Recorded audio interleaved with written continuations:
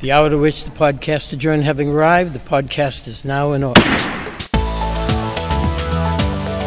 Let's gavel in for this week's State House Takeout with the reporters on top of Beacon Hill at the State House News Service. Here's Sam Doran. The gambling landscape in Massachusetts could be significantly reshuffled before the first legal hands of poker or blackjack are even dealt. The Gaming Commission moved ahead this week with its investigation of Steve Wynn, and reports surfaced this week suggesting that Wynn Resorts might be trying to sell the casino it's building up there in Everett. Now, Colin Young is here to fill us in on the flurry of activity and speculation in the gaming world this week. Colin, what's the latest? Hey, Sam. The latest is that the Wall Street Journal reported Thursday Wynn Resorts and MGM Resorts International are in talks over a possible sale of the $2.5 billion resort casino Wynn Resorts has been building in Everett. Wynn Boston and Wynn Resorts, based out of Las Vegas, did not respond to the news service when we called to ask them about these rumors. MGM, in a statement, said that it wouldn't comment on speculation or rumors, but insisted that it is committed to the opening of its MGM Springfield project, which is expected to be the state's first full-scale casino that's expected to open in September. Of course, any sale between Wynn and MGM would complicate things for the Mass Gaming Commission because of state regulations that prohibit gambling companies from owning and operating more than one casino in the state. So, of course, if this sale goes through and MGM does purchase the Everett project, something would have to be done with MGM Springfield, and that would complicate things for regulators.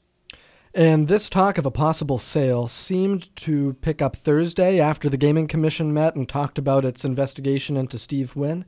Where does that investigation stand, and how might that be playing into these sale rumors? Yeah, the Gaming Commission's Investigations Bureau is looking into a January Wall Street Journal report that detailed an alleged decades-long pattern of sexual misconduct by Steve Wynn himself. That investigation is ongoing, but the Wynn folks have asked that the Gaming Commission remove Steve Wynn, who has resigned from the company and divested from the company, as a qualifier. That's someone who has to meet the state's strict suitability standards. The Gaming Commission took sort of an unusual step Thursday and agreed that they'll hold a public meeting, probably in the next 3 weeks, to determine whether Steve Wynn is still a qualifier. They specifically want to know, even if he's resigned and divested, whether he has any residual influence over the company that bears his name. That hearing should be probably the first week of May. All right, thanks, Colin. Thanks a lot, Sam. A planned merger of Beth Israel and Lahey Health would produce a new 13-hospital system. The Boston City Council held a hearing on that this week, and how the proposal would affect patients in the Boston area. Katie Lannon, you went to the hearing. How would this change the healthcare landscape in eastern Massachusetts? Yeah, Sam, it actually has the potential to change it quite significantly. It's the biggest merger healthcare transaction that's been talked about in Massachusetts in decades, and it would create the second largest healthcare system in the state with 13 hospitals, 1,000 primary care physicians, and thousands more specialists. It's a big deal. The system would provide about a quarter of the inpatient care in Massachusetts, making it the second largest system after Partners, which has 27% of inpatient care. So between those two systems, that would be more than half of inpatient care in Massachusetts. And that's a really significant thing to have that much market share in the hands of just two entities. So what are the pros? What are the cons? Who's on what side of this debate? So they're obviously the Beth Israel and Lahey folks are strongly in favor with it. And one of their arguments is that they need to come together in order to be able to create meaningful competition with partners in the marketplace. You know, we heard from this week from the folks at Lahey that there isn't competition in the Massachusetts healthcare market right now. Now, at the other end of the spectrum, even though Lahey and Beth Israel are saying that they'll provide high quality, lower cost care, people are worried about the prices with that kind of market consolidation. If you have more clout to negotiate, we heard from the head of Tufts Medical Center, a rival hospital, that they're worried about how this might destabilize the market. And of course, individuals are worried about their own healthcare bills. And that's something people are always ready to bring up. It's a big concern for a lot of people. To be sure. All right, thanks, Katie. Thank you. A lot of scrutiny of Mount Ida College this week following their announced acquisition by UMass Amherst. Mike Norton, you've been following this story. What's new this week? Well, Sam, Mount Ida College is a small college, comparably speaking, in Newton with about 1,450 undergraduates. But boy, have a lot of people heard about it now. Its closure has become a big story, and I think a big part of that has to do with how it was announced with very little forewarning. The Mount Ida story is stirring up a lot of feelings about anxiety, about affordability, opportunity, and I'd say the college market. It's never a good thing to learn your college is closing abruptly. But if there's one thing these students have going for them, it's that there are a lot of colleges in Massachusetts and a lot of public officials who want to make sure the students are taken care of and not displaced. So what we've seen is UMass is trying to place Mount Ida students at its campuses, but there are also efforts afoot to place students at nearby campuses at, say, Regis College and LaSalle College. The Board of Higher Ed is also involved, and they're planning to meet with Mount Ida officials in Boston next week to talk about closure plans and other options for students. But this has triggered sort of a larger, broader debate, isn't that right? I'd say so, yes. Well, any movement in the college market here always makes waves, and I spoke with Chris Gabrielli this week, the chairman of the Board of Higher Ed, and he told me to watch out for additional college closures and consolidations, particularly, I'd say, at institutions with smaller endowments that depend heavily on tuition for cash flow.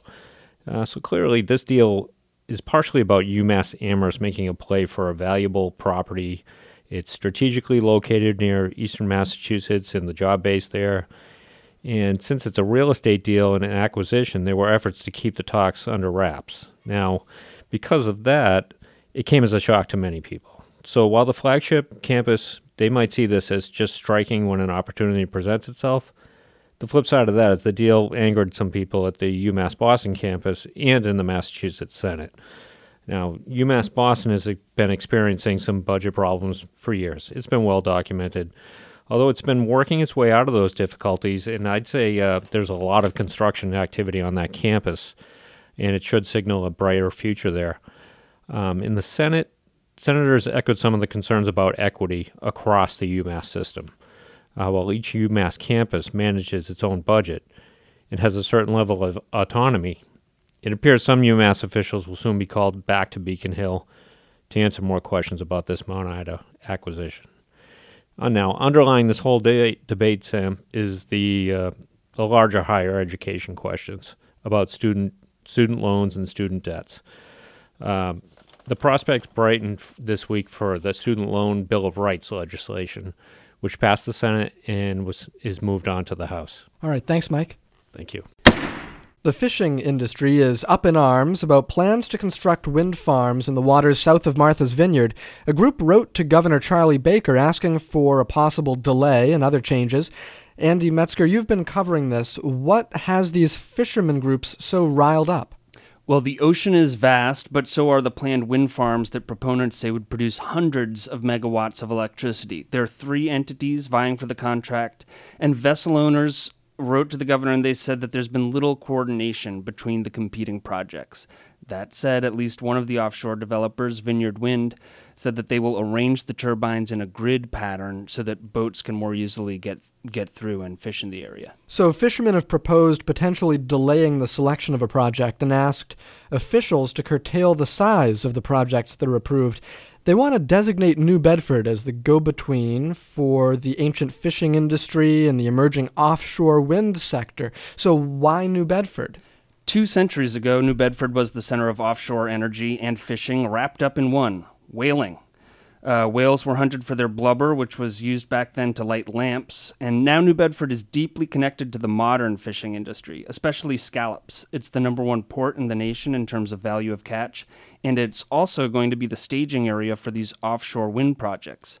So the fishing interests that wrote to the governor think the whaling city would be a natural fit to resolve disputes between fishing and wind. And what does Governor Baker think of this proposal?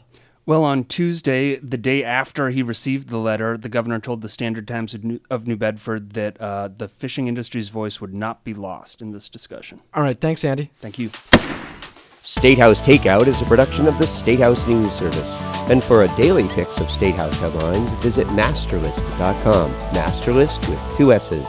Thanks again for listening. See you next week.